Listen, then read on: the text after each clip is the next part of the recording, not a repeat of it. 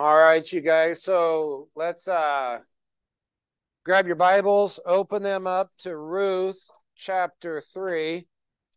Ruth chapter 3. By the way, Jason's with us this morning. Jason, wave. If you guys haven't had a chance to get to meet Jason, get to meet him. Jason's a awesome guy, brother, and it's good to have you here, bro. Yeah.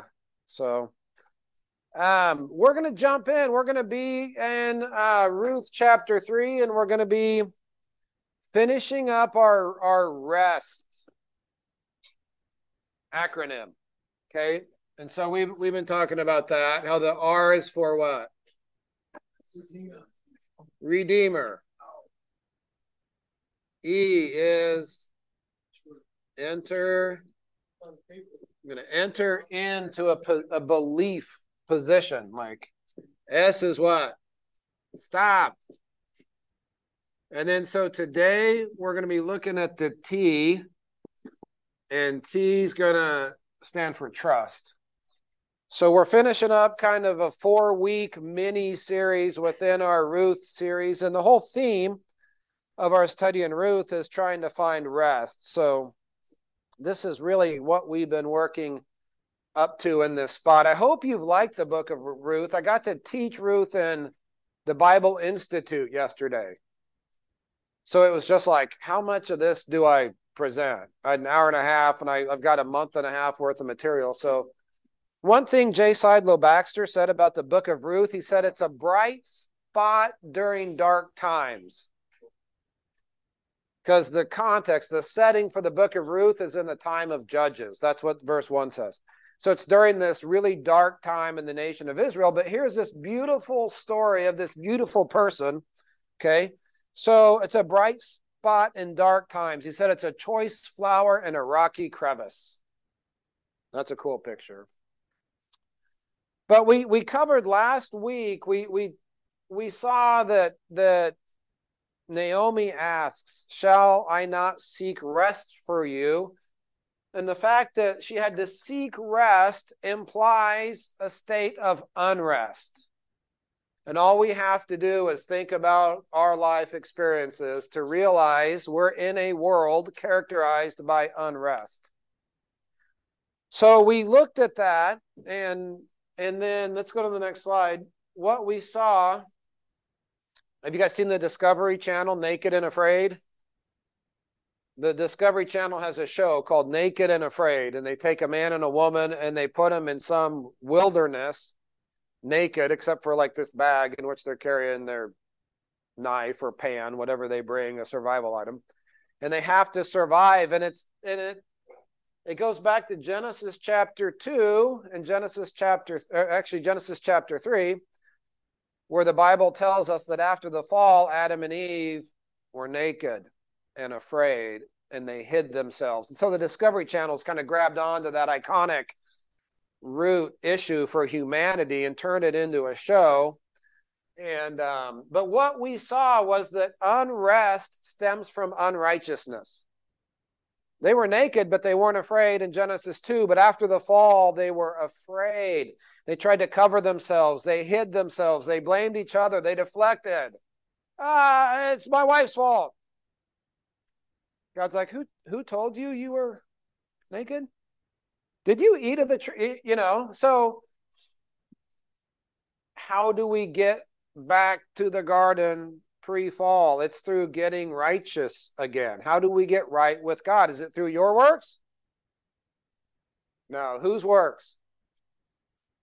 The finished work of Christ. Our works are never finished, and if it's up to me to be righteous, I'm never going to be able to rest because I'm never done. But if I just receive the imputed righteousness of Christ,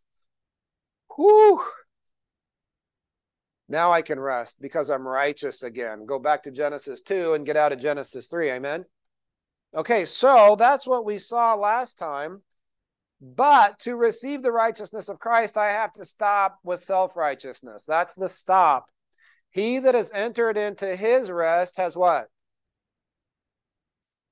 Ceased from his own works. This is why Israel failed to do what the Gentiles and the church is able to do, because they went around and they rejected the righteousness of God because they were trying to establish their own righteousness. And you guys, this is every one of us has to come to the place where you just say, I'm done. I'm done trying to be good and get righteous through myself. I'm just going to receive the righteousness of Christ. I believe that God justifies the ungodly, and I qualify. So wait a minute. Now I'm justified. The finished work of Christ. Okay, so that's what we looked at last week. Now, this week we're looking at the T. So I've referenced multiple times so far that the nation of Israel could not enter into the rest of the promised land because of their unbelief. You guys know the story. Okay, so it's time to enter into the promised land. And here's what God did. He said, hey, before you go in there, send 12 spies in to spy out the land. Okay, so they go in there for 40 days. Then they come back out and they give their report to the people. 2 of them, Caleb and Joshua, were like, let's go. The other 10 gave an evil report. Hey, there's giants. We're all going to get killed. We can't do it. And then the people, even though they had seen God's provision and power, like how could you go through the Red Sea and not trust God to get you over the Jordan River? Like, how does that even make sense? How could you follow the pillar by night and the cloud by day and not follow it? How could you not continue to follow God after everything that he had done? That's the question. So here's my question, though. Why did God have him send the 12 spies in? Why not just move the pillar and the cloud over and they could just follow it right into the promised land? Why send the 12 spies? Because here's what I know. I know Mary isn't here this morning because she's stuck in an airport in Newark or somewhere because something went wrong. Okay, so we travel a lot with missions. And one thing we taught in our missions trip team leaders training is every step along the way where something can go wrong, something's going to go wrong. So if you can do a direct flight, it's worth an extra $100 because you're going to get stuck in Frankfurt. You're going to get stuck in Miami. Your luggage is going to get lost in Chicago. So it's the fewer. Berno's laughing. I don't know how many airports you've been stuck in your life. 3 unscheduled overnights just this year. 3 unscheduled overnights this year. And overnight somewhere in the intermediate area. Yeah. That's just this year. Yeah. So, okay, so why create another event that's just going to hang up God's people? Okay, here's why. Because that was a trial of their faith. They could have followed after Caleb and Joshua in faith, or they could have chosen the 10 tribes, right? Like the 10 bad spies. Okay? That trial of their faith revealed something in the nation of Israel. It revealed a heart of unbelief. So that trial revealed something. They knew God could do it. They didn't know if he would do it, even though he said he would. So the thing that we see is that the trials that people go through does reveal something. So trust is a heart issue. Okay? We've already talked about how offensive it is if God gives us his word and we tell him, I don't believe you to your face. Okay? But when it comes to this issue, wrapping up how we enter into a position of rest, one thing we need to understand is that trust is a heart issue. So, which is harder to believe? Okay, so let's say I'm talking to a lost person. Which is harder to believe, this first statement or the second statement? Here's the first statement. Jesus was born of a virgin. I'm talking to a lost person. How easy is that to believe for a lost person? Okay, how about this statement? There's a pattern in Scripture called the tithe that God wants us to give regularly to support the work of the ministry. Which of those two statements is harder to believe rationally? The virgin birth. Which of those two issues do believers struggle with the most? Why? It's not harder to believe. You know what it is? It's harder to trust, because this is not a head issue. This is a heart issue. And when we're talking about my pocketbook, now we're talking about my well-being. Now we're talking about my family. Now we're talking about something that actually impacts. Am I willing to trust someone else with my well-being? That is not a head issue. That's a heart issue. Okay. Are you trustworthy? Most of the time. Am I trustworthy?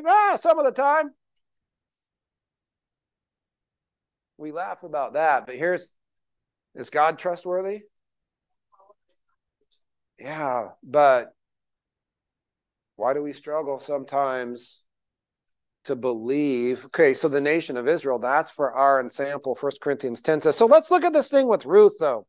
Ruth chapter 3, we're in verses 12 through 14. So we're at the point where she's down there and she's like at his feet. He wakes up. She's like, hey, be the kinsman redeemer. He says in verse 12, and now it is true that I am thy near kinsman. Howbeit, there is a kinsman nearer than I.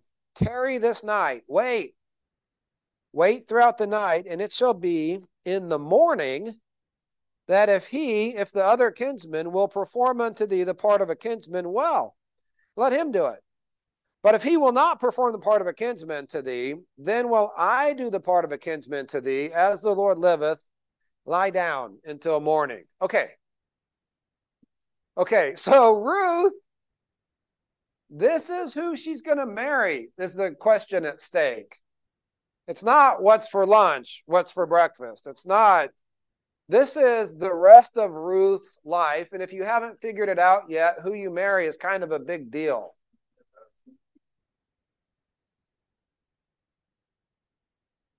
Who the father of your children is kind of a big deal. You know, not everybody is in private as they are in public. Oh, it got real quiet. All the married people are like, oh, amen. Okay. Who's Ruth going to be married to? Boaz is like, I'll figure it out in the morning. Just lie down and go to sleep. Wow. Okay, so Ruth, her entire future, whether or not she gets redeemed, her inheritance, all of that is at stake for her. And Boaz is like, just trust me. Lie down, go to sleep, I'll take care of it in the morning. So look at the next verse. Look at verse 14. And she lay at his feet until morning, and rose up before one could know another. And he said, and then they go on with the story. But that's exactly what Ruth does. She's like, okay. And she trusts Boaz to take care of her. She trusts Boaz with her well-being, doesn't she? Okay. Well, so let's look at this doctrinally. Doctrinally, the night, so Ruth rests through the night. Doctrinally, that pictures for us the church age. Okay? So the night pictures the church age. That's what goes in your blank. 2 Peter chapter 1, verse 19. Okay, is a verse that helps us understand that. 2 Peter 1:19 is talking about the written word of God. It says, we have also a more sure word of prophecy. More sure than what? Than the Old Testament prophecies that all came true. We have a more sure word of prophecy, whereunto you do well that you take heed. So pay attention to it. As unto a light that shineth in what? Dark place. Kind of like Ruth is a bright spot in a dark place. Like the word of God we have is like a light that shines in a dark place. And so what we have with the church age, if we put the church age over here, okay, is we have the word of God. So like the Bible, you might, I don't know if I could draw it so that it looks like a Bible. Okay, so here's the Bible, the written word of God, and it shines in the darkness. Okay, so it's dark right now. You can imagine this is all dark, but we have the word of God, which is light to us in the dark place. Okay. Until the day dawned. So it's like the night is here, but so this is 2 Peter 1, okay, 19a and 19b. So there's a point coming in which the day dawns, and it's no longer night anymore. What happens? Until the day dawn, the day star arise in your hearts. So if we said like, this could be like the moon. This is the night. Okay, and then here's the day. Until the day star arise. So what happens is Christ returns. Physically, the day star is actually talking about the Lord Jesus Christ. So we'll put him here. Okay, he's got a scepter and he's got a crown. So that's Jesus at his return. Okay, so let's look at some verses to just kind of get some other witnesses on this thing. So go to the next verse. In Malachi chapter 4, talking about the coming Messiah, that's Christ, it says, "But unto you that fear my name shall the Son of Righteousness arise." So that's S-U-N, Son of Righteousness. Okay, so Malachi chapter 4, verse 2 tells us that Jesus Christ himself is the Son. That's the day star of 2 Peter chapter 1. Okay, next. Here's what Romans says. The night is far spent, the day is at hand. So the church age is like the night. And if we were to put it on a timeline, okay, like Romans says, like we're right here, we're ready. Like here's a timeline. Okay, and this is when the sun's coming up. We're right there. We're ready for the sun to come. And so we're supposed to live a certain way. We're supposed to live as children of light, not as children of darkness. Okay, so next. Revelation chapter 22, verse 5. So this is after all that. There shall be no night there, and they need no candle, neither the light of the sun, for the Lord giveth them light, and they shall reign forever and ever. So we're actually at this point where we're not getting light from the sun. That's not how we know. It's the light is coming from the Son of Righteousness, S-U-N, Son of Righteousness, from the day star who is risen. Verse 16, I, Jesus, have sent mine angel to testify unto you these things in the churches. I am the root and the offspring of David and the bright and morning star. So what we see from a doctrinal standpoint out of our study in Ruth is that Ruth is resting through the night, but in the morning, the kinsman redeemer is going to take care of things. It's going to be followed by a wedding. So you can see all these pictures present in that. Okay, that helps us a lot. If I was an Indian right now in Manipur, up in northeastern India, getting persecuted for my faith, if my village church was being knocked down and my family was being raped and killed, and I would be thinking it's pretty dark right now in the world. Okay, so right now in our country, we're still protected by our legal system from significant persecution. Some of you have lost jobs because of your faith and stuff like that. You've been ridiculed, or Sudi, I know your family has, you like we've had what I would say relatively low level persecution, but throughout the world, throughout history, this has been a very dark time in some ways. But here's the good news. Ready? The sun's coming up. You guys ever get freaked out at night? Like you're camping, someone starts, like cousin Fred starts telling ghost stories or whatever. We were camping one time, and we hiked 3 days in. Yeah, we were like way up there, and we're fishing and stuff. And that third day, Kevin starts telling killer bear stories. We got each other so worked up. We packed so it's time. We are exhausted. It's time to go to bed, right? We're camping on a bridge. It was my job to make like a lean-to and his job to catch trout and fish, like cook for dinner. Like the place I made wasn't going to work. So we're sleeping on this bridge, and we were so freaked out because it was dark and we we're worried about bears. We packed everything up and hiked out. What took us 3 days to hike into, we were back home by morning. I mean, we were moving.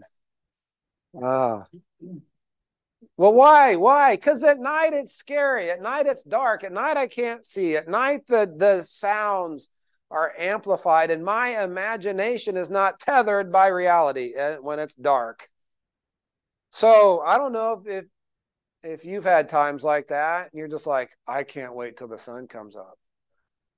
Why? Because there's something about the new day that we know we need that. So doctrinally, that's the case. And 2 Peter 1:19 tells us to pay attention to the word of God as a light that shines in the dark. Because until he returns, it's kind of dark. Okay? Now, personally, the night and the darkness represent times of doubt and fear. We all have struggles. We all have problems with sin. We all have problems with bondage. We all have issues. We all have doubts and fears. And for us personally, the night and darkness represent that in Scripture. We know that in the beginning, like it was dark, and the Spirit of God moved on the face of the darkness, and then God spoke light into the world. So God brings light into a world of darkness. Let's go to the next slide. Okay. Revelation 22, verse 5. We just saw this, but I just want to repeat it again, not from a doctrinal standpoint, but from a personal standpoint. There's coming a day where all the darkness, everything that obscures, and the doubts and the fears and the uncertainty, all that darkness and night stuff is gone. We're seeing clearly. We're understanding. All the tears are wiped away. That day is coming for us. Praise the Lord. We can hold out. But also look at Psalm 42, verse 8. Yet the Lord will command his loving kindness in the daytime, and in the night his song shall be with me in my prayer unto the God of my life. The psalmist understood dark times of in the night. Let's go on. Job said, when I looked for good, then evil came unto me. So another way to say this. When I waited for the light, there just came darkness. He's waiting for the sun to come up, waiting for the newness, waiting for the dark doesn't comprehend the light. The light shines in the darkness, and the darkness comprehends it not. And he's just Job's like, when is the light gonna shine into my situation, and I'm gonna get that. Look at Psalm. Turn with me to Psalm 77.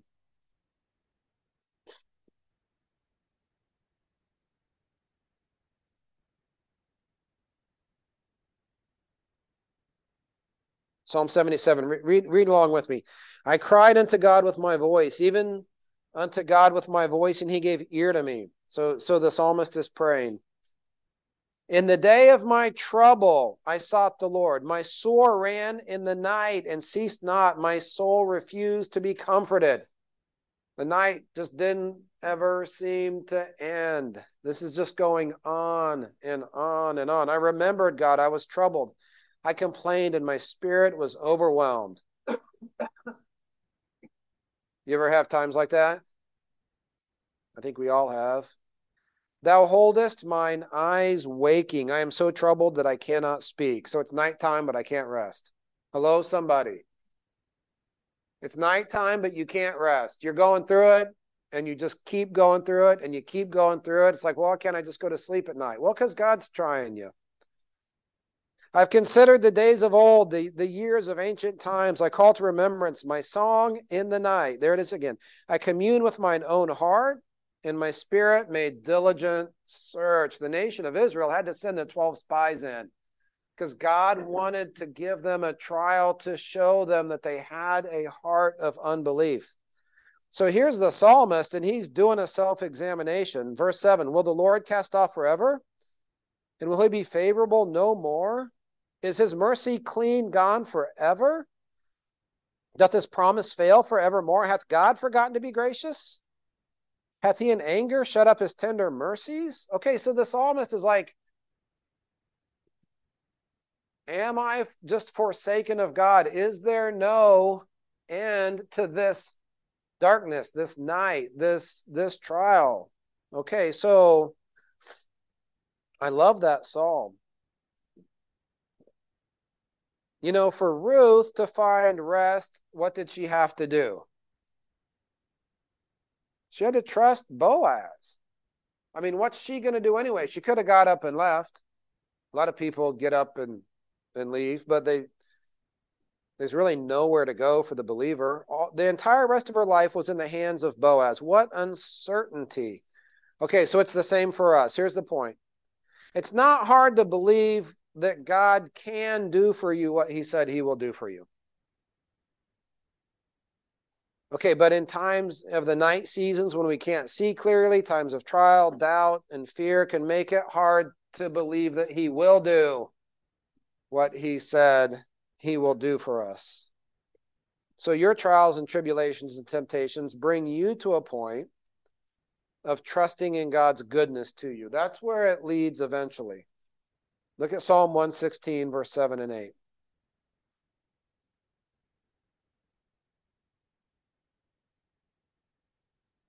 Return unto thy rest, O my soul, for the Lord hath dealt bountifully with thee. Okay, so the guy's talking to a soul. Now he quits and he starts talking to God. For thou hast delivered my soul from death, mine eyes from tears, and my feet from falling. Okay, so if you're going through it right now, if you have trials and tribulations, I would just like to contextualize this to you in this way. This may be God revealing to you that you have a heart of unbelief. It's not that you don't think God is powerful enough that he can do what's required to take care of you. You just are having trouble trusting him that he will do what he said. Intellectually, you know he's trustworthy, but emotionally, you're scared to just surrender your life to his well-being and just lay down at his feet and say, yes, Lord, whatever, wherever, however, I trust you with my well-being. So here's a couple things you need to know. It's probably your doubt that's keeping you in the dark. You're like, God, what are you going? When's the sun going to come up? And God's like, well, you're the one staying in the dark. Have his mercies failed? No. Is he not faithful? Who's waiting for who? You're not waiting for God. He's waiting for you, and he's letting you go through this trial, praise the Lord, to reveal your heart issue that has to get right before you can enter into rest. So here's the T. You have to trust him during times of trials and tribulation, because it's easy for me to go to my Redeemer. Okay? It's easy for me to say, God, I believe you. It's easy for me to stop with the self-righteousness once I understand that. But to stay in that place Do you really trust him with the outcomes of your life, with your well-being? And then, man, let the sun come up on your situations. Let the sun rise and dispel the darkness and the doubts and the fears and all of that. You can just rest in the finished work of Christ. Okay, so we've got plenty of time for small groups. Here's what we want to do. Okay. Make sure everybody has a small group. So if you're a leader in the class, you've been here for a while, make sure you grab people that aren't in a small group. But here's some discussion points. Consider this phrase by Raymond Edmond. Do not doubt in the dark what God has shown you in the light. What's that mean? Okay. And then discuss why we sometimes struggle with unbelief. Is it because we believe God cannot take care of us or that he will not take care of us? And which is worse, to doubt his ability or to doubt his trustworthiness? And then the last one, what does it look like to trust God with our lives and to rest in that provision? So like practically, is there something I need to do? Is there a prayer I need to pray? Is there an understanding I need to grab onto? So let's go ahead and break up in our small groups and I'll close us out. I'll close us out at 5 after, so that if there's something that we need to share from your small groups, we'll have time to do that. So go ahead and break up.